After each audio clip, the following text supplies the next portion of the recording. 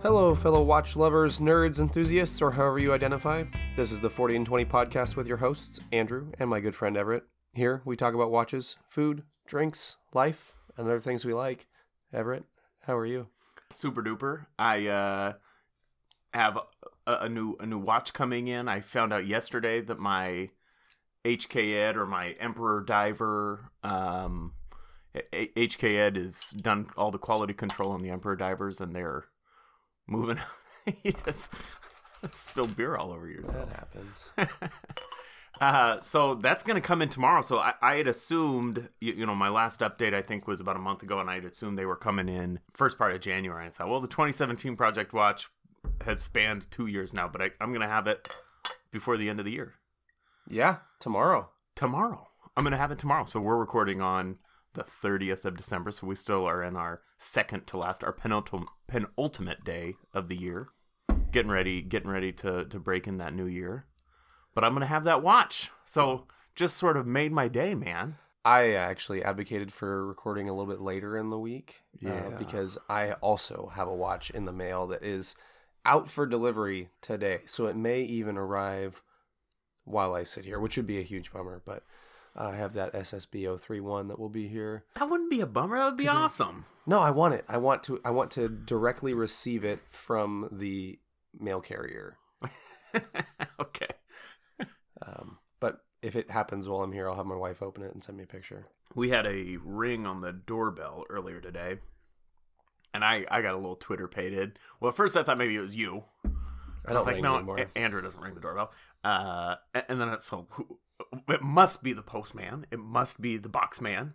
Yes. And it was. I ran to the door, and there's a box, and a box man walking away, and got all like fluttery in my heart, and then I realized a little bit too big of a watch, or a box for a watch. A, too big of a box. B, a day early. It's actually kind of cool. I got some light bulbs. That's awesome. Some photography, some continuous lighting light bulbs. I guess that's cool. Yeah. I mean, not as cool as a watch. It'll make the watch look cooler. Did you see those light bulbs? Did you see how big those things are? I thought, so I have a set that's obviously different. And I thought those light bulbs were big, but yours are... It's 9 inches. Andrew's measuring. Yeah. He's feeling a little... They're huge. That's how we roll in this house. They're like an inch around. An inch? Oh, you mean the coil tubes? is enormous. So I got some Fovitec, I think that's the brand, Fovitec CFL light bulbs. They're 5,500 Kelvin lights for adding light to watch pictures mostly, and I guess some portraiture.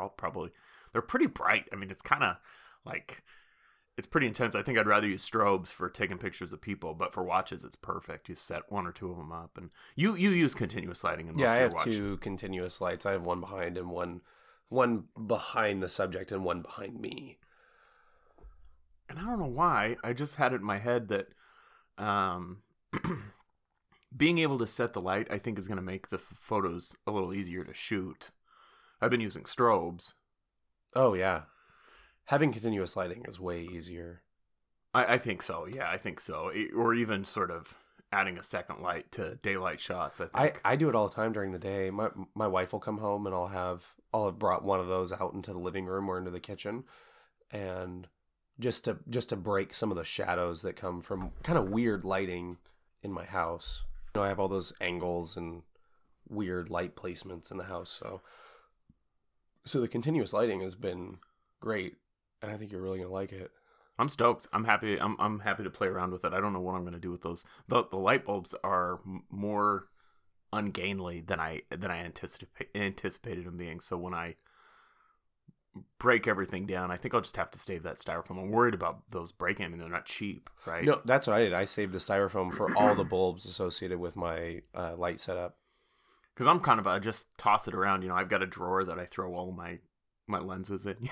Not that. Don't do that. No, right. Well, I can't throw the bulbs in there, obviously, but I'm not the most anal retentive when it comes to, I'll also sometimes see photos or videos of photography type people, and they have all of their lenses displayed neatly on a special like what do you call in like custom styrofoam Pelican case, or like a shrine, made up of their house, and I'm like, oh yeah, I just throw them all into a drawer, which for better or worse, I know that's probably not the best, and I think I'm actually pretty careful with them, but they're not just like the drawers are out of the way, they're safe. Right, that's right. I mean, but they're not, in any sort of special storage system. So whatever. Whatevs. I've been eating. I had a couple bags, those little snack bags of Cheetos this week. Kim gets like snack packs for the kids, and so I have been putting this Yellowbird Serrano hot sauce on just regular Cheetos, and that bag is the perfect size. Mm-hmm. I was thinking I got to remember to talk about this. That bag is the perfect size to. I just put, I don't know, probably an ounce, maybe an ounce and a half. A good healthy amount. The Serrano's really good. It's good. The habanero is better, but the Serrano is really good. Yeah, it kind of blew my mind how good it was. Mm-hmm. So I take about their sriracha's really good too. Have you had that? No, it's really good. I've got some. I'll pull it out. We'll try it before I go. But so about an ounce and a half, and that bag, those they're the little tiny bags. You know what I'm talking about? Yeah, like the not enough to be satisfied bags, like the kid size, the fun size bags, like the barbecue box O bag of chips. Yeah, or family reunion, someone brings a big box of. That's what size they are. It's perfect. You can fold that bag over at the top once, about a 1/4 inch, twice, just below that, and it gives you just enough purchase to hang on to it and just shake the shit out of them. You turn it upside down. They all get coated perfectly. I drove to and from Portland because that's me doing a finger, just the finger kiss, and throwing it into the air. Yeah, when you hear that noise, that's what you're hearing. Yeah, I had a bag of extra Flamin' Hots that Sam got in my stocking this year, and I ate them on my drive to Portland yesterday. No chopsticks. No, but her leg was there, so I wiped the Cheeto dust on her jeans. Good. That's almost as good as chopsticks. Yeah, but it was this is delicious. We're drinking a Wild Ride Brewing Tardy to the Party Huckleberry Sour Tardy Ale. to the party. Yeah, Huckleberry Sour. Okay, a Huckleberry Sour Ale. Fantastic. It's not especially tart, but it's just the right amount, I think. Because some sours, like they make you pucker. This has got me going.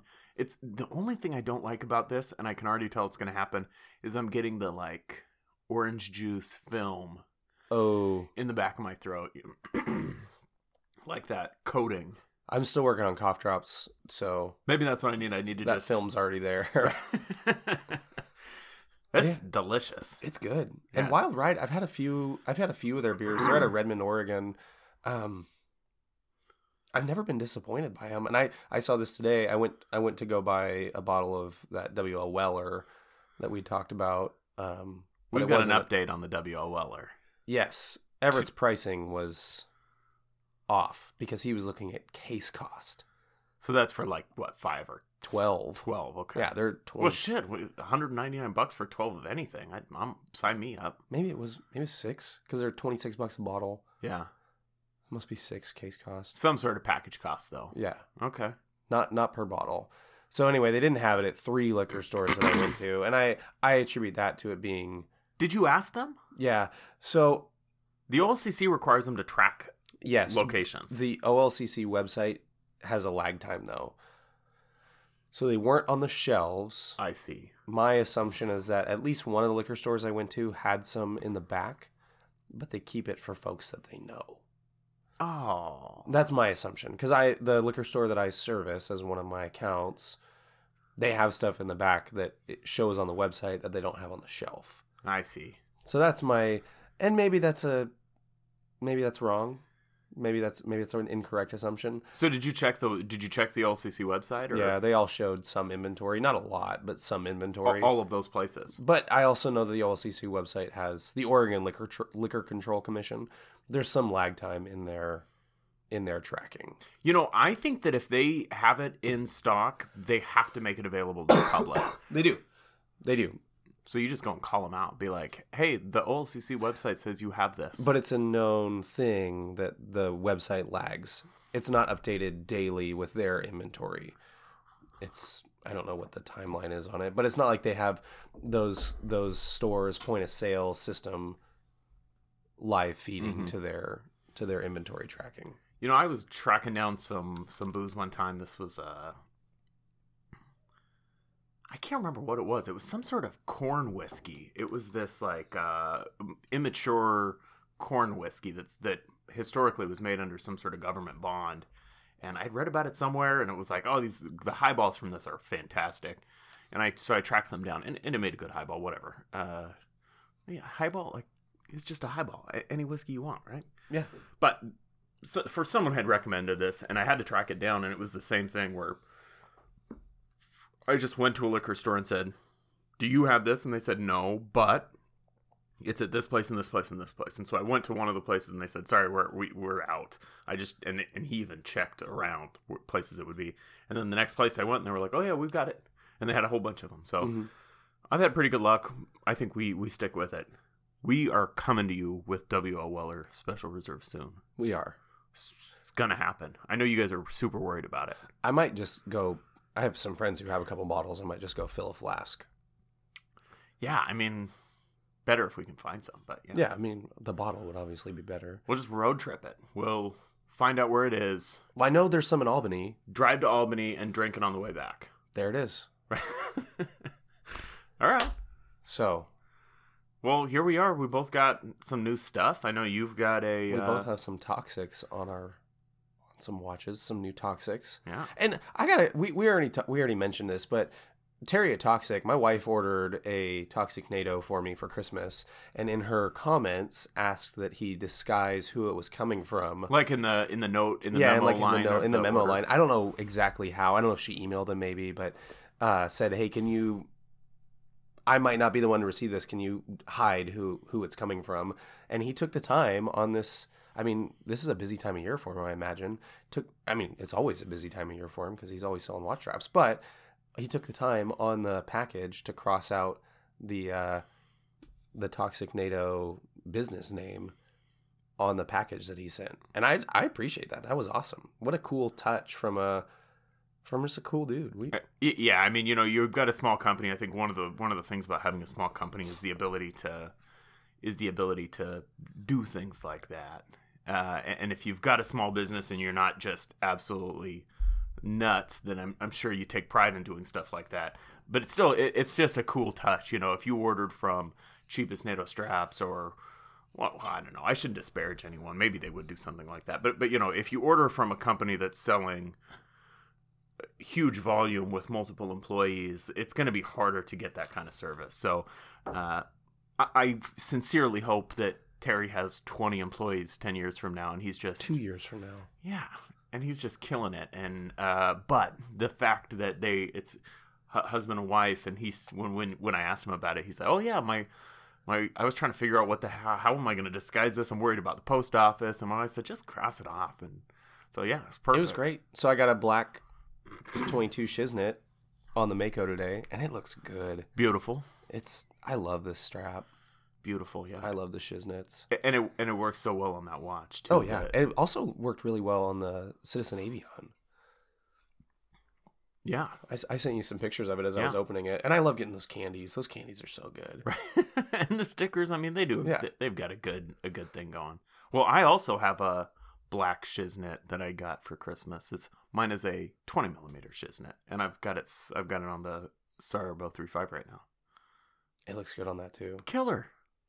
You know, that Shiznit material, that seatbelt material really is what it is. The seatbelt material lends itself to a little bit higher polish watch really well. I think like this Sarb, like the Mako, which is just, you know, people call it a dress driver. I don't know if that's accurate. It's refined. It doesn't look like a tool watch. It's just a refined diver. It's got a little bit more polish and shine to it. Yeah. That's right. So, but yeah, the seatbelt material lends itself really well. You know, I think Omega was the first company really to do that. But all of their watches have a little bit of refinement to them, and so I think it works so well with Speedmaster or with the Seamaster Pro. Mm-hmm. You know, that seatbelt material just looks really good with their aesthetic, and I think these watches are sort of the same in that same dress. They're in the same place on the dress versus utility spectrum. Yeah, and I like it. Yeah, fantastic straps. I mean, we're gonna each have 30 toxic shiznits by the end of the year. Probably so. Yeah. Well, cool. So. We're talking about Flieger's pilot watches today. Yeah, we listened to 3 different pronunciations of Flieger. You know, I've heard it pronounced Flieger before, and it made me doubt myself, but it's definitively Flieger. Flieger. We can say definitively, for sure, right? 3 pronunciations from dudes who sound like they speak German.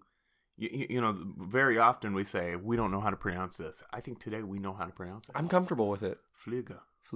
But we're just going to say Flieger because... I'm just going to say pilot. Bruschetta. Yeah. Or maybe flyer. I like flyer. Flieger. I actually kind of like that because it's this Americanization, you know, the like because we just assume that when G's and J's are in other languages, it's a nothing. Right. Doesn't might as well not exist. Yeah. You're not a real letter. Flieger. Ooh. I like that. Getting dangerous around here. So yeah, we're talking about pilots' watches. You know, I think maybe different than so this is our continuation of our watch type series, and we're just sort of making our watch types up. This isn't the definitive list of watch types. No, but we're just going to go through them. And in our heads, what are the types of watches? As we exist, as we live and breathe, these are the categories that we dump watches into. Yeah. So this, I found that our research for this one was a little different, or at least my research was different, in that different than field watches or even racing chronographs, pilot watches have come in several sort of unrelated iterations. You know, the functionalities of pilot watches are vastly different. Yeah. In different categories, and I think that all 3 of them are equally pilot watches. Now Flieger, I think that term refers to a specific, those German World War II Beer watches. When I think of Flieger, I think of that specific type. But pilot watches... But I think that's just because I think that's just the terminology that you've kind of arbitrarily assigned to it. Well, maybe. Or maybe we as watch people have arbitrarily assigned to it. Well, and Flieger is a German word, and that's the German pilot watch. I mean, maybe there's an association there that just has to do with where it gets used. But maybe, yeah. Yeah, I mean, really, those are specifically those watches that we're that Beer, that's the category. So yeah, Flieger, I think, is just pilot. But in any event, there's that very sort of classic German Beer style. But then there's also slide roll watches, which, you know, prior to the advent of digital watches, that was really an important device for pilots. And I think even into the 70s and 80s, after digital watches were everywhere and you had the ability to do pretty major calculations, people still learned at least how to use a slide rule watch. Mm-hmm. And then you start incorporating chronographs or GMT functions. And this is another very wide category that we're going to address a couple items from and talk about a little bit. And really the one unifying piece to me, so they're big. They're big and they're easy to read. Yeah, right. And, you know, I'm not sure all the slide rule watches aren't quite as big, but certainly big, you know, but those Beer watches are 55 millimeters. That's a lot of watch. For an original specification. Wrist to elbow. Right. Huge. 55 is Flavor Flav big. Yeah, you could wear it on a necklace. Yeah, you could. Or in your pocket. I mean, I think that's sort of traditional pocket watch size, but holy shit, man. That's huge. I can't even imagine. No. Flavor Flav. Yeah, no kidding. So, you know, the Breitling Navitimer, I think, is widely regarded as the first real slide rule pilot's watch. I don't know that that's true. There's a couple of companies that were making slide rule watches prior to Breitling. Mimo is the first company, and this is a I believe a German company, were really made the first 1940 slide rule watch, and these are really cool looking. Really cool looking. You know, I don't know if this is Paul Newman Daytona Rare or whatever. I've never seen them. I've never heard of them. The aesthetic here is just fantastic. The simple lines on the outside. Now, this is probably as usable for someone like you or me as a programmable logic controller or something. But yeah, but I'm okay with that. I mean, and what's crazy about it is that the actual time telling dial is probably only about 55% of the whole dial. Right. Pretty. The rest of it is all slide rule. And those hands only go out. Basically as far as you'd expect them to on a regular 3-hand dial. The second hand extends a little further than the minute hand, but the rest of it, yeah, like you said, all slide roll. All slide roll. And it looks so cool. I'd like to figure out how to do one thing with a slide roll bezel, maybe. Besides turn it, right? Right. Maybe, I would love to get a old vintage Navitimer or something, but realistically, that's not in the cards for me probably for a very long time. So, there are some obvious, very nice, modern interpretations of a slide roll bezel that maybe I could, but it would be fun to pick that up and learn how to do one thing, whether it's timing, I don't know, soft-boiled eggs or something for ramen, or I don't know what it is, but to have like even as trivial and as stupid as it is, to have one thing that I do with that, just to be able to use that bezel. I mean, and thinking about the technical expertise that's required to be able to use that tool in flight is pretty impressive. Well, yeah, I mean, have you ever flown a plane? No, I've flown in a plane, but I've done math before, and if I have to do anything but math when I'm doing math, see ya. I think depending on what type of plane you're flying, these big commercial jets, they're not actively flying most of the time. Those pilots they're sleeping or boozing. Denzel Washington. Yeah. What was the name of that? God, that was a good movie. I think it was called Flight. Was it? Where he plays that cocaine drunk? Yeah, that's a really good movie. But I think those guys, by and large, aren't actively flying. And certainly if you were in a World War II plane, you'd have one person who was actively flying and one person who could be doing this stuff. But I will say, having flown a plane before, and it was a plane where I was doing everything myself, there was no take your hands off the wheel, pay attention to anything else. And some of that was my level of experience, which was zero. And when I got into that plane, it was the first time I'd been in the cockpit of a plane. And the guy I was flying with said, yeah, go ahead and taxi up to the runway. And he taught me how to do it. He didn't just say you're on your own, but taxied and took off. And he was mostly talking to the tower, but kind of taught me how to talk to the tower. And so some of the overwhelming, I'm totally engaged in this singular task, I'm sure would be alleviated over time. Like the first time you drive a stick shift, you think this is never going to get easy, and now we don't think about it. I think some of that would happen flying a plane. But for me, there's no way I could have like scratched my nose, much less couldn't even fart. And again, experience gets better. But thinking about trying to use one of these things while flying, it wouldn't have happened. At least for me at that time. Not for me either. I'll tell you, I was in the Bay when I did that. My cousin Danny is, Kim's cousin Danny, my cousin by marriage, I guess, is a pilot. He's now a commercial pilot, for Delta, but he flew privately for a business owner for a number of years. And he's just this very, very experienced pilot. And he was so relaxed the whole time. But we're in San Francisco, or we weren't in San Francisco. We were in the Bay. Flew to San Francisco, buzzed the Golden Gate, did a flyover over the Golden Gate, and me flying the entire time. The only thing I didn't do was actually land that plane. We were probably up in the air for 2.5 hours. And by the end of it, I was physically exhausted, not just mentally exhausted, my whole body. And I think that was the tension. And, you know, You are 100% flexed for 2.5 hours. You're just going to my work out. butt squeezed as tight as it will squeeze. And so by the end of it, I was ready to be boots on the ground again because I was exhausted.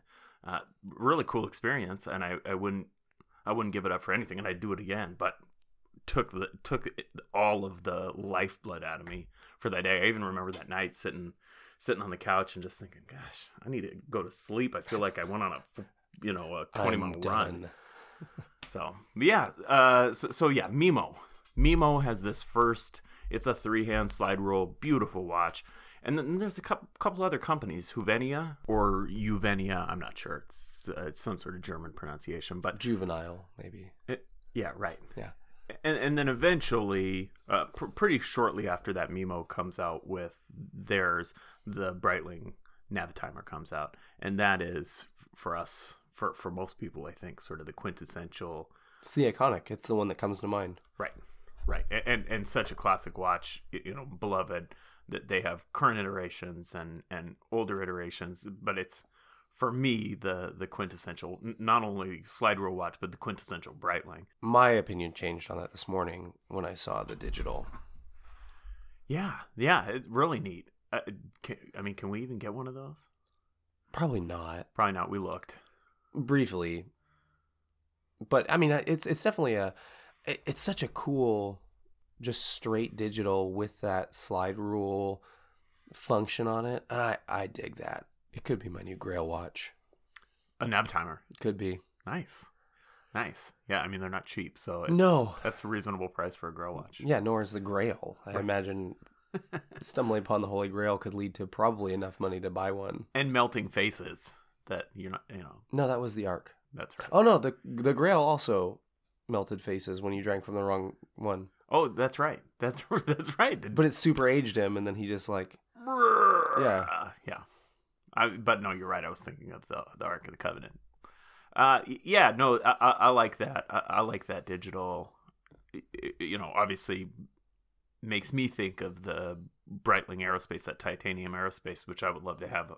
Yeah, I would love to have that watch, but I wouldn't call that a Grail for me. No, that's an Anadigi, but I think that pure digital, that could be a Grail watch.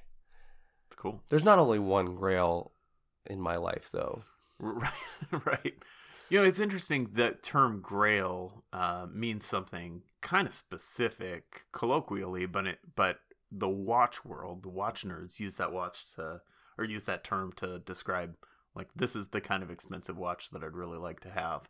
And so I think we, at least here, can maybe be mindful that it's fair. Not just an expensive watch that we want to have, but something that I'm probably not going to get this because it's A, either outrageously expensive or B, really hard to find. That digital Navitimer, I think, would fit that because we looked and couldn't find them. So maybe that works. Maybe it does. Maybe it works. It doesn't have to be outrageously expensive if it's very hard to find. No, because according to Indiana Jones, the Grail is just the cup of a carpenter. Cup of a carpenter. Yeah. Jewish carpenter. All right. So we should jump into our watches. Yeah, let's start talking about examples. We picked some watches for the people. My first watch, I'll start us off because I cheated and picked an extra watch. You motherfucker. You did it last week, 2 weeks ago. I did. So the ladies, though. What's that? For the ladies, though. For the ladies, that's right. I guess that was a nice additional sort of pick, but I still felt a little stung when you limited me to 2 and then came in with 3. We even argued about it. I was like, I can't just have 2. And you were like, dude, it's got to be 2. Yeah, because I knew I had 3. So the first one I've picked, this is, I think, probably the best entry-level true B-Uhr style Flieger watch you can get with a mechanical movement. 289 euros. This is the T-Cell Type B Flieger watch. Classic B-Uhr style, Type B with the inner ring and with the hour markings. It's got the triangle at 12. This is a very, very classic looking. That's $330.76. Okay, so in American. in America dollars. Yeah. So it's not cheap, guys. But I think T-Cell is a Korean company. They make really great watches, lots of homage style, and I don't think it's fair to call this an homage because it's a specification as opposed to it fits a fixed parameters. That's right. And I'll say it's 40 millimeters, which is I love that. a much more conservative size than that 55 millimeter behemoth satellite type watch that is really called for in the BUR specification. So a normally sized watch, and they're beautiful. But still took the care to make that big ass crown. That big onion crown. Yeah, I agree. You know, these are not hard to find. You can buy them online. 40-hour power reserve, automatic movement, Miyota 905S. The hands, it says heat-treated blue hands. These look painted to me, but maybe they're heat-treated. 9.5 millimeters thick. Ooh. Yeah. Ooh. 28.8 movement. BGW9 on the loom. Sapphire crystal on the front, mineral on the back. 40 and 20. Yeah. It's a great watch. It's a great watch. You know, the thing about Flieger watches is they all kind of look the same, but they've got subtle differences. This, I'd ask you, if you don't know what this watch looks like, to take a look at it because it's beautiful. It doesn't come up a lot T-Cell as a company doesn't come up a lot. I think that there's this attitude about these Asian watch brands.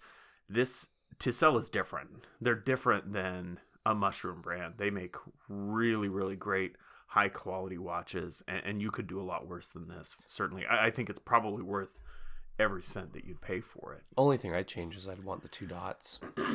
Yeah, that's right. So it doesn't have the 2 dots on the triangle, but that's the only thing I'd change about it. But I dig that watch. That just made it on my to buy list.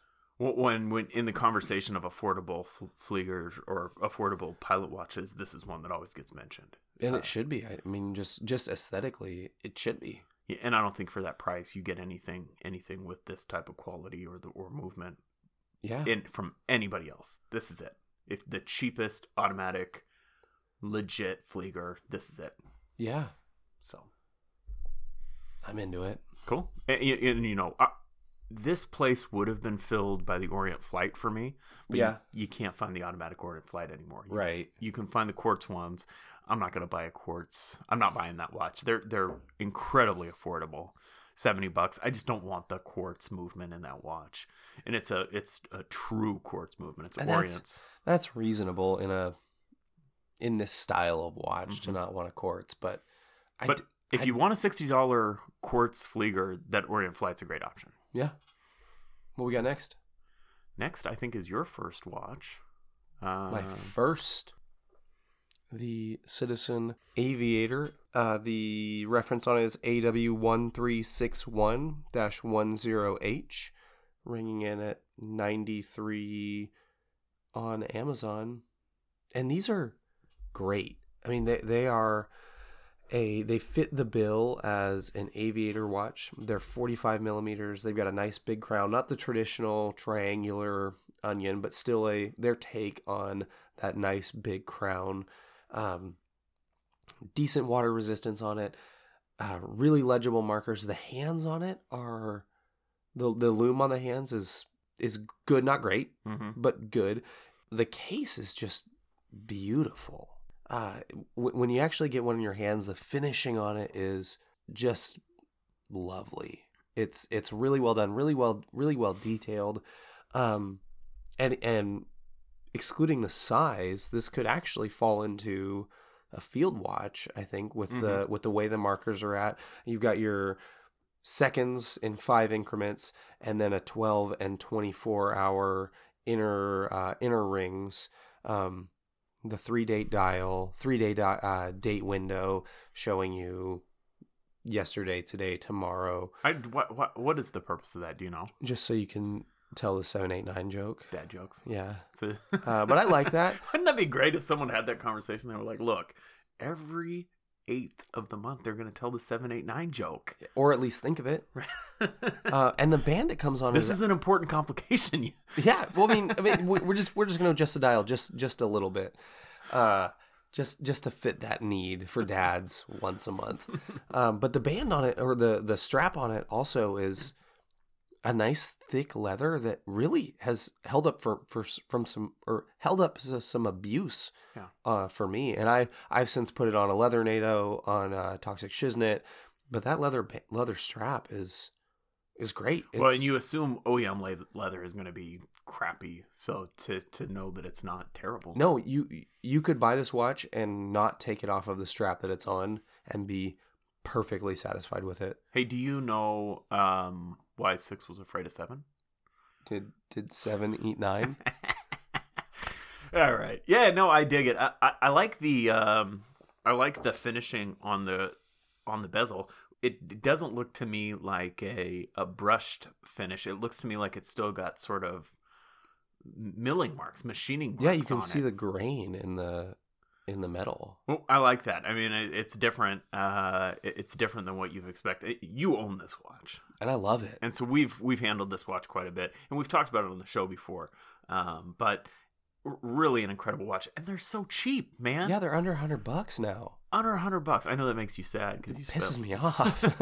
but for someone who's looking for a big, cool EcoDrive pilot watch, even if you're not looking for EcoDrive, even if you just want a big, cool pilot's watch, this is that EcoDrive movement, which is infinitely cooler than quartz. Yeah, it is quartz, but it's a degree of better than quartz. I don't know about that, but I like the EcoDrive movement. I like that I can just leave it on top of my cabinet that I store my watches in, and it holds its charge. It keeps its reserve up. And this watch it wears every bit of 45, but not bigger. Yeah. That's one of the things that I like about it. It's a little bit big for me, but it doesn't feel bigger than a 45. No, that's right. I mean, it is big, but I guess it's probably about the same size as my AMW 320, maybe a touch bigger than the AMW 320. But and that crown certainly gives it a little bit more wrist presence. A little bit, yeah. But it's fun to have a big watch, and it's perfect for the winter when you're wearing jackets all the time. It doesn't get hidden, doesn't ride up, it holds its own against your jacket. I heard once that variety was the spice of life. Ooh, I've never heard that before, but I like it. Cool watch, man. I dig it.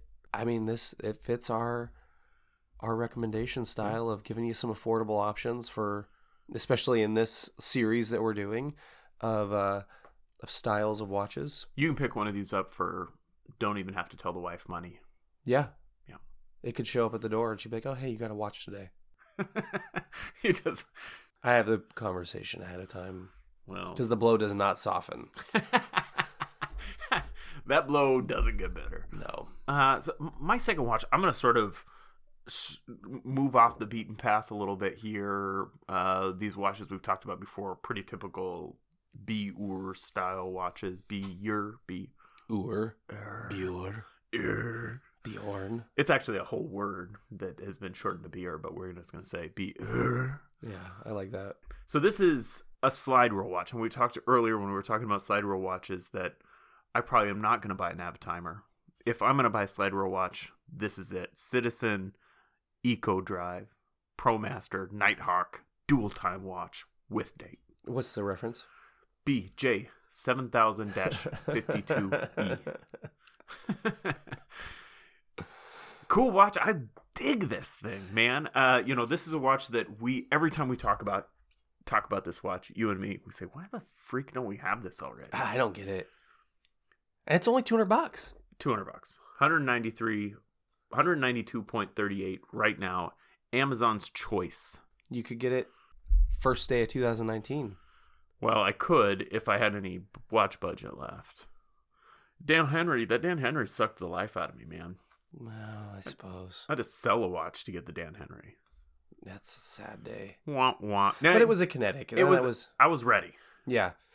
I was ready to sell that Kinetic. And it found a great new home. I've been talking to the owner regularly about how she's doing. She's doing really well. Make sure she's getting adequate wrist time. That's right. Properly charged. That's right. He's been watering her regularly. Good. Yeah. So she's flourishing in her new environment. It's better. Good. But yeah, so this is on the list for sure. But I think that the availability of this, it's not a new watch. It's always available. It's always cheap. Makes me sort of feel like there's no heat. I've never seen one. You've never seen this? Not in person. Oh yeah, no, I've never seen one. No, that's not true. I think I tried one on at a Macy's or something once. But that's the thing is, I mean, when we're looking at a relatively eclectic and thoughtful purchase, what you're getting out of this is you're getting a GMT function, a unique GMT function at that. Mm-hmm. You're getting a slide rule function, and you're getting an eco-drive movement. Yeah. It checks every box of unique, quirky, desirable traits when you're buying a watch. Right. You know, people talk about preppers watches, or end of days, or zombie apocalypse watches. For me, this is Timex Weekender. This is it for me. It's 200 meters of water resistance. You can do calculations with the slide roll. I don't know how to use it. I need to learn how to use it. But this is my soft-boiled egg timer watch. This is the one I'm buying. I'm going to learn how to use the slide roll. I'm buying it. I'm doing it. Do it now. Do it in front of me. I can't do it right now. Kim's not here. She'd kill me, dude. Yeah, no, I shouldn't be. Because I also can't do it right now in front of you either. So, right. 2019. We'll just say, for sure, I'm buying this watch in 2019, no doubt about it, and learning how to use it to time soft-boiled eggs. Maybe we'll split it. Split it? Yeah. Yeah, well, but then I'd have to give it to you half the time. We'd have shared custody every other week. The question would be who does like school breaks, like summer break and winter break and spring break. You know, we haven't talked about you mentioned it, that GMT function is different. It doesn't have the single sort of arrow go all the way around GMT hand. Instead, what it has, the GMT complication is actually only on 180 degrees or maybe 190 degrees of the watch dial, and it shifts. So the hand is split in two. It's got two ends. Two ends. It's got a white end that catches 180 degrees and a red end that catches 180 degrees. The white end for the AM, the red end for the PM. Nothing particularly. I mean, there's no mechanical difference in the movement for this. But it's so cool. It's cool, dude. I love that. It's so cool. And the markers on this, they in an excessively, though purposefully busy dial, the markers stand out so well. Mm-hmm. The finishing is great. And, you know, we haven't talked about the bracelet, but this is one of those bracelets that always comes up in the best affordable bracelet. This, I think, and Bernhardt does a really good job with a number of their bracelets, if not all of them. So when people say what watch under $300-$400 has the best bracelet, these are two watches that you always hear mentioned. And I love the bracelet. It's that sort of rounded oyster style bracelet. You had mentioned earlier the angle finish on the end of the lugs. Oh yeah, the way that it finishes and the case cuts into that marking on there. It's really well finished. I mean, this looks so different than a $200 watch. You know, this didn't make either one of our 3 watches for $600 list. It made a couple of our listeners though. Yeah, that's right. That's right. So we talked about that after the fact. But I think one of the reasons for that is this doesn't fit into my must-have watch categories. No, this isn't a 3 watch acquisition. This is a 6th, 7th, 10th watch. This is a pretty... But maybe it should be. Maybe it should be for the amount of functionality you have here. Maybe it should be. It could be. It could be one of a 2 watch. You know, we talked about a prepper watch. You know, if you're... We watched this movie last week, Bird Box. Have you seen it yet? No, not yet. I loved it. It's getting a lot of flack. It's getting a lot of flack on the internets. I thought it was fantastic. It was really tense a few times. Like, what was the name of the Will Smith zombie movie? I Am Legend? Yeah. I Am Legend? Yeah. Yeah. I felt a couple times in that movie, like, stressed out, viscerally want to get out of the room, stressed out. This in a few places reminded me of that. You know, there's kids involved, which always, as a parent of young kids, I think you have there's some sort of genetic programming that happens when you bond with your child like that.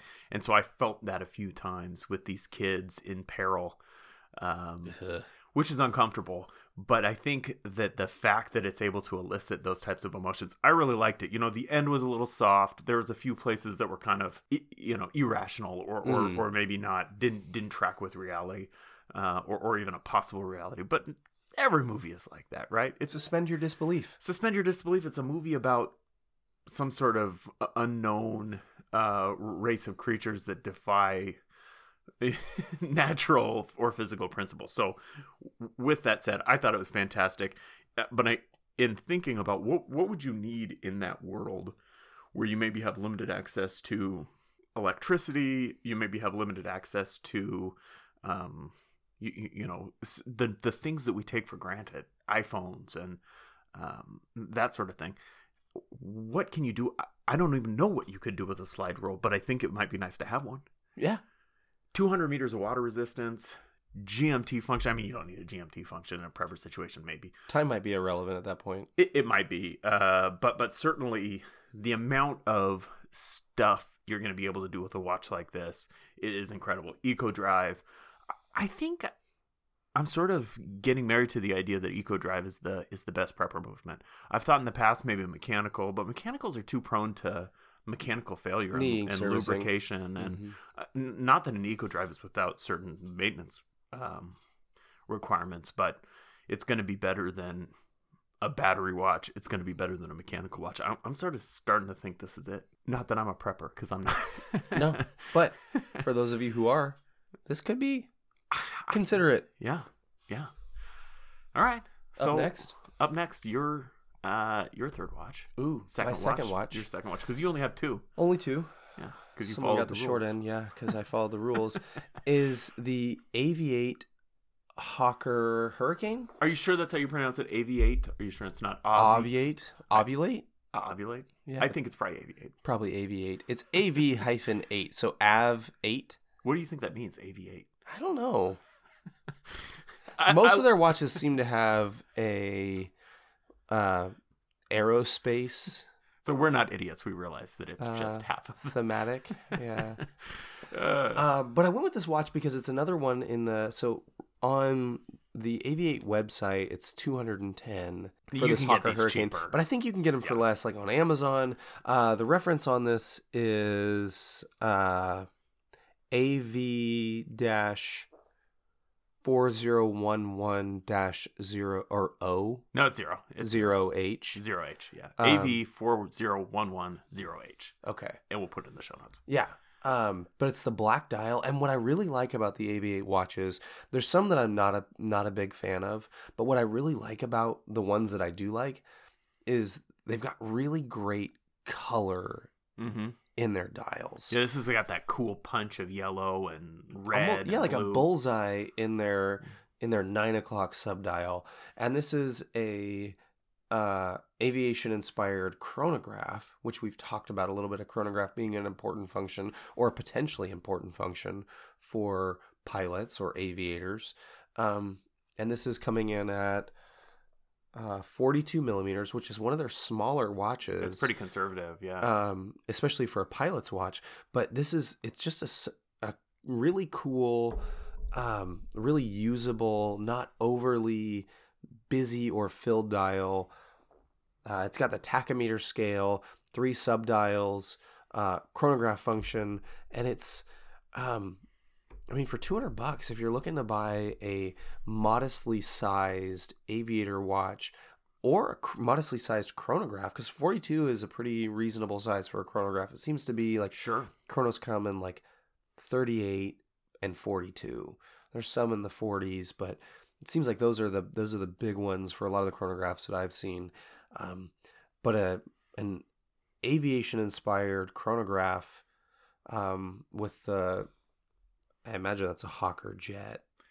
Yeah, well, I don't know. I think you're probably above right. the date window. I don't love that detail. I don't need a picture of the plane. I don't know. I think it's kind of cool. Yeah. I mean, it's an aviation inspired company. Sure. With an aviation-inspired watch, and then that really traditional yellow outer ring bullseye in the 9 o'clock It screams Subdial. out.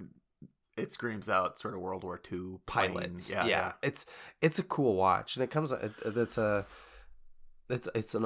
looks all polished to me. I've never been able to handle one of these, and this is probably one that I'll acquire in 2019.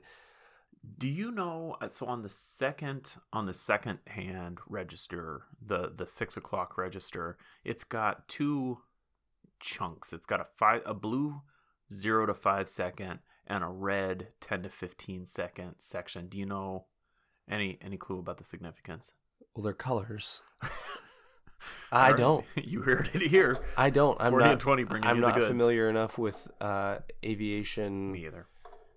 to be able to even speculate. Well, it's really attractive, and it looks special. I like the machining, the finish on the subdials. They've got that, it's not guilloche, but sort of relief detail on the machining of the subdials. I think it's beautiful. Aviate is a brand that doesn't come up very often. I think Aviate was one of the brands that you highlighted on watches we've never heard of. It was one that I talked about. It was one that I was going to talk about. And you didn't get there, but it was a brand that you were like, have you heard of these guys? And I was like, I think I have. But so I guess the point is kind of an under the radar brand that doesn't get a ton of play, but makes for some really cool watches. And they've got a great catalog. Yeah, great catalog. And one that they have that I didn't talk about, it's one with a day complication that's a bar along the side of the dial, and I didn't talk about it because it's a 45, and a 45 is typically a little bit big for me, but the way that day complication is, it's got a little red dot that fills the day that it is, and it's their AV the Harrier lineup. AV 4003-02, Mm-hmm. their Harrier watches, yeah. And another, a really cool, really the only flourish to that dial is that day complication. Right. And it's cool too. I dig it. I really like that. And I don't know how they manage that. If it's it's got to be a wheel with placed dots. That's what I was just that thinking. Rotate through. Yeah, I'd be interested to see that complication without the dial on it. I think that'd be a cool. It's a great watch. I think I think you could do a lot worse than this. These are beautiful. And that Hawker Harrier, $110, man. Yeah. If I had an objection to the Hawker Hurricane, and I don't really, but if I had an objection to this watch, it would be the kind of pedestrian sounding Japanese Quartz Japan chronograph with date. I want to know what your movement is. Yeah, I think that's a reasonable ask. For $210, which is not a ton of money. This is legit affordable watch range. And you'd go to Macy's and buy a watch for $200 and not think about it. But for me, being a watch person, I think this watch brand is targeted to watch people. Tell me what movement it is. If they told me what movement it was, might even be more inclined to buy it. And Mecha Quartz, I think you can get Mecha Quartz at this price range all day. Oh, that'd be cool. Give me Mecha Quartz. That'd be really cool. And I can see reasons for going with other types of movements. Like this Dan Henry 72 has the OS 80, I think is the reference. I'm probably getting that wrong. But it's a movement with an alarm complication. So give me something in terms of movement. For $210, you're a Wisp brand. Give me something. What's special about this movement? Quartz Japan chronograph with date. Meh. We could probably dig into it and find the movement, but I'm sure. But off their website, I'd sort of like a little more information too. Yeah, that's right. So great pick. Next up, great pick. Next up, this is my third watch, and I picked this specifically because it's one of the big five or original five BUR German watch manufacturers. This is a watch from Loco. We're gonna call this brand Loco. I think it's probably Leico or Loco. I like Loco better. Which, like Stova, is a mash of two words. German company, one of the first four companies to make pilot watches, and IWC joined the troop a little bit later to become the 5th company making pilots watches, and I think IWC made a handful. But Laco has made these pilots watches from the beginning. These Biur watches from the beginning. So one of the original makers. You can pick up Laco automatic Flieger watches for about $350 to $400 with a mechanical or automatic movement on Amazon. You know what I'm not a fan of, though? Tell me. The marker color. It's green. Oh, yeah. You know, I think... I want them white. I think if you sort of take your time and find one you like, you can probably find one with white. And you know, you can find these watches on the used market. They're very, very common. They are beautiful, though. The reason I'm going to put this on, and this is their Laco Augsburg Type A, so it's the real simple Type A dial. German automatic pilot watch, reference 861688. It's a 42 millimeter watch, stainless steel, sapphire, OG World War II design, automatic movement, made in Germany. What's the case size? 42. Okay. 42. So a little bit bigger than the T-cell we talked about earlier, but has that heritage, right? Real heritage. True heritage to the style. And you know, one of the things I always think about, what companies make, what sort of luxury watch companies make accessible watches, and a lot of them don't. You know, you think, of course not. Rolex, you can't get into a Rolex for under about $4,000. Omega, you're probably looking at $1,000 for a reasonably priced, for a reasonably well conditioned Seamaster, vintage Seamaster. That's entry level, right? Yeah, is a 50-year-old Seamaster. Bremont, you know, a company like that you would think I should be able to get a Bremont. I mean, $2,000 to even entry level. Laco is a company that sells 1,000, 2,000 more watches. You can pick up one of their automatic pilot watches for $350 to $400. Yeah, $398 on Amazon today. I think if you're interested in having a luxury watch for not luxury dollars, you can get this isn't going to be a $1,500 watch. It's going to be a $400 watch. Yeah. But they're a brand that is willing to provide a watch to the public that is affordable for someone who only has $500 maybe to spend on a watch. Yeah, or who wants to buy more than one watch this year. Right.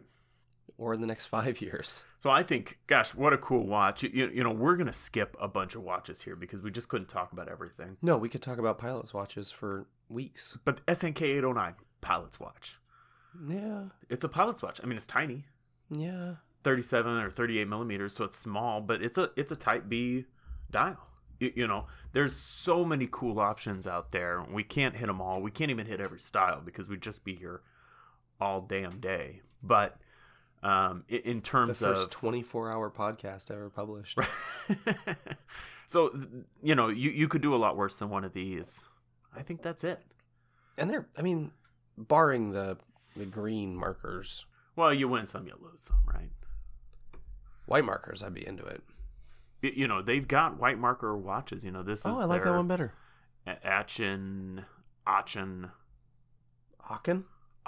maybe 861690. This is about the same price, $400. Same thing with the Type B dial, and this is not. It's not pure white, but it's at least in this photo, it looks a little bit more white. It looks like Fotina'd white. Yeah, it's green. I think it's the BGW9, which is just sort of green anyway. But you can get it.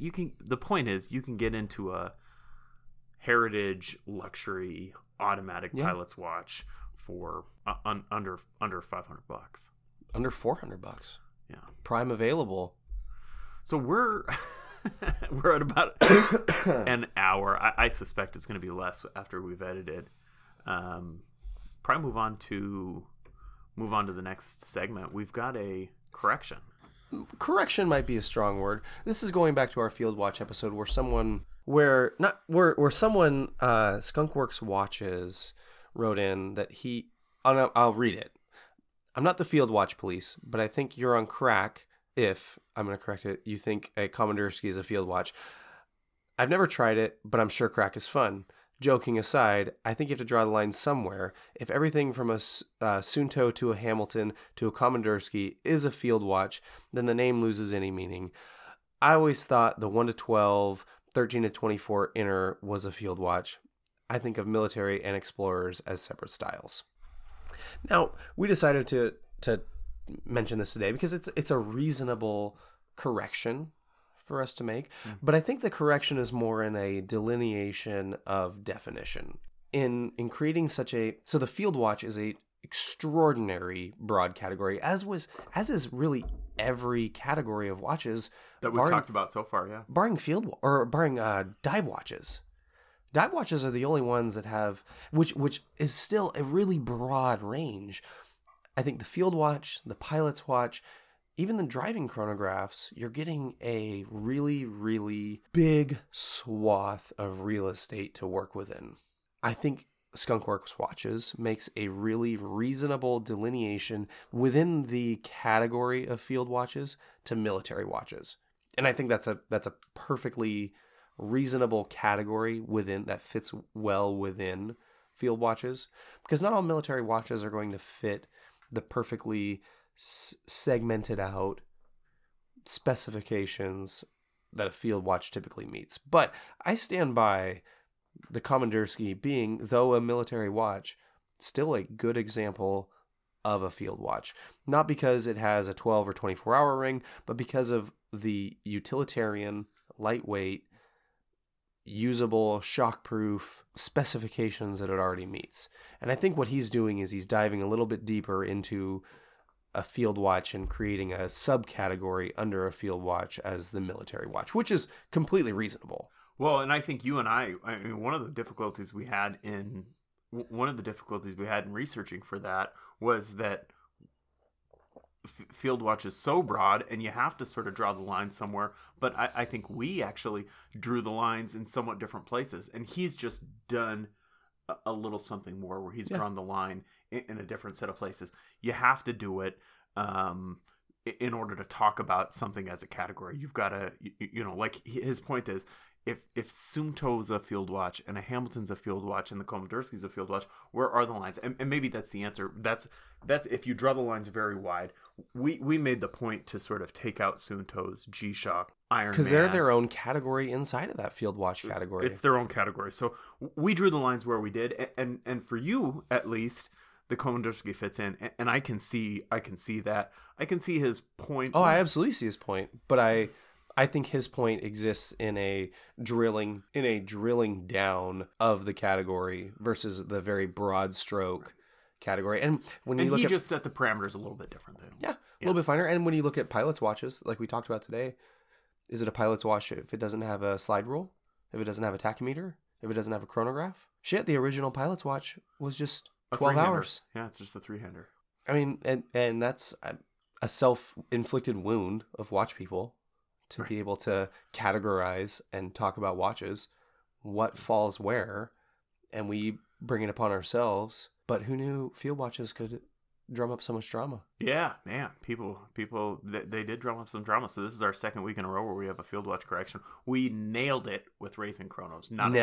We were so good. Not a single negative comment. No. We killed it. Also, no positive comments. So I can tell you already, this episode's going to run a little longer than our normal. We're not sorry. Yeah, I mean, I'm a little bit sorry. Sorry. I'm not going to be peer pressured. I'm not sorry. So, other things we like, man. What do you got?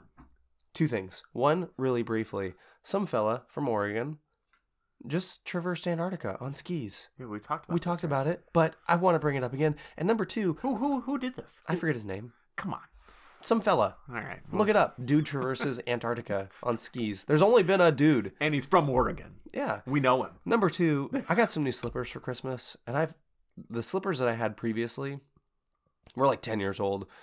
I forgot just how terrific new slippers feel. They just are so cushy. Talk to me, Goose. What'd you get? They're not really anything especially special.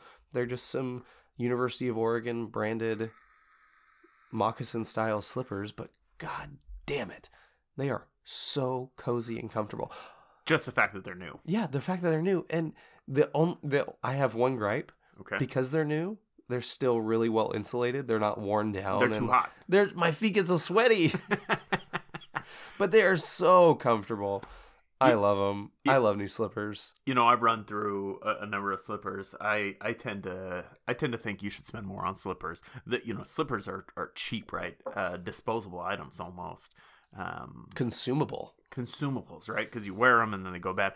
I have had really good luck with a couple of slippers in the past. I bought a pair of UGG slippers. Yep. They weren't the boots. I've seen you in UGG boots though. No, you haven't.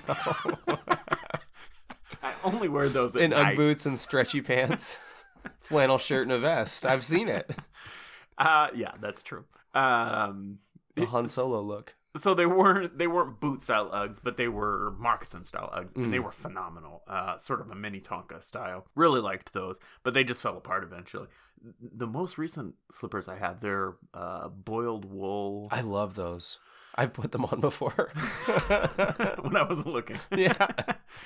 Gosh darn, they're great. These are from a company called Glarups, which is a Scandinavian company. They're just sort of formed. They look like a liner to like a ski boot. That's exactly what they look like. Mm-hmm. Yeah, and they're super comfortable. I mean, gosh, that boiled wool or the felted wool is antiseptic, so they don't get stinky.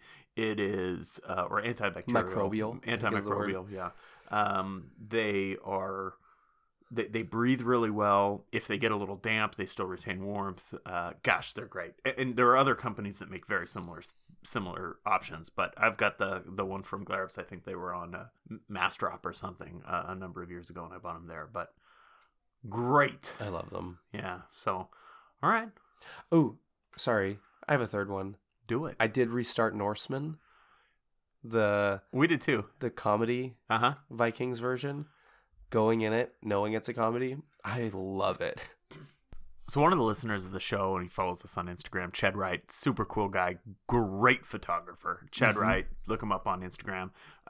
Sent a recommendation that after the last episode said, that show's great, you got to listen to it. So Kim and I started it. We liked the first episode, but episodes 2, 3, 4, 5, I think we got through about 5. I think we were just sort of underwhelmed would be the word I would use. I think it's so funny. It's weird.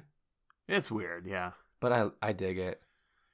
It wasn't, and I think something like that could be mood. It could be the way you like, the way you sort of consume comedy. People love How I Met Your Mother. I don't dig that show. So maybe there's just It's definitely not like How I Met Your Mother, though. Okay. People love that show. I don't like it. So I guess maybe I just have bad taste or a different taste. But, comedy, I think in particular, you respond to a certain delivery. We liked that first episode. After that, I think we just got tired of it. Like, this isn't for me. It does seem a little bit like it can't quite decide. If it fully committed to its comedy, I think it would be better. But I don't think it doesn't feel fully committed. That mime scene, did you watch the? I loved it. There's a scene where the slave is doing magic. It was probably the best scene that we saw in the 5 episodes or so that we watched. The slave is doing magic to escape, and hilarious. Not even magic. He's doing mime. He does like, the disappearing thumb, and they're like, "Oh, he tore his thumb off. It's not even bleeding." It was good. He starts miming like, "Oh, he's leaning on the wall. The wall is not even there." It's worth a watch. You might not make it through more than 5 episodes, but to burn up a few hours, it's worth looking at. And you might love it too. Some people have really liked that. So I dug it. Yeah. So I've only got one thing this week, but I listened to a podcast. I had a couple drives this week for work. And I listened to it's pretty short. I think it's a 6-episode mini-series of podcast mini-series called Lethal Lit, a Tig Torres mystery. This is put together by a couple of gals that have experience writing comics. They produced, I think this was their first podcast. And they produced a podcast. It's a Nancy Drew style mystery podcast. Fantastic. The episodes are 35-ish minutes with all the fluff, with the intro, outro, and sponsor information. So pretty reasonable to consume a single episode at a time. So the commitment's low. I think all in all, the whole miniseries is maybe 3 hours, and it's fun. It's really sort of lighthearted. I say Nancy Drew, and I don't think it's not a Nancy Drew story, but Tig Torres is the protagonist, this young lady, private investigator style noir mystery. Really good, really fun. She's trying to track down this killer, this serial killer, who had been the crimes had been pinned on her aunt. Fun, lighthearted, entertaining, a little intense a couple of times for a podcast, but this really sort of old-timey radio feel where they're creating multiple voice actors. Love that. Yeah, and they're creating the ambiance with these like traditional radio sound effect techniques, and you can tell they just had a lot of fun with it, making it. That's awesome. The people who were making this really enjoyed the work. Strong female lead, which I think is really fun to see, different. I loved it. Yeah, really good. Listen to that whole thing this week in just a couple of days, and a lot of fun. And the punchline's good too. I like it. Yeah. You get to the end, oh, that's fun. I'm glad they did it that way. So great, nice. We'll leave a link to the show in the show notes. Yeah, great. That's it for me. That's it for me, man. Cool.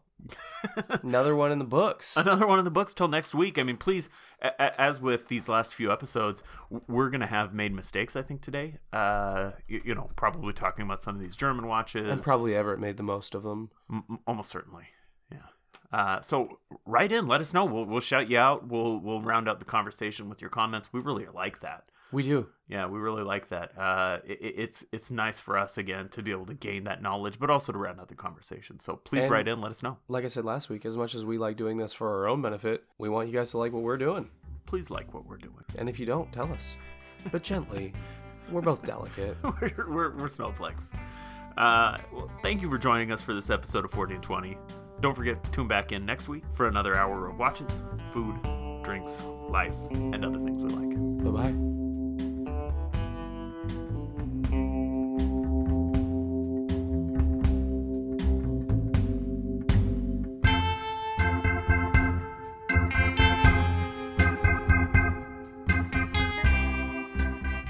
Our music today is Bummin' on Tremolo by Kevin MacLeod of Incompetech.com, licensed under Creative Commons by Attribution 3.0 license.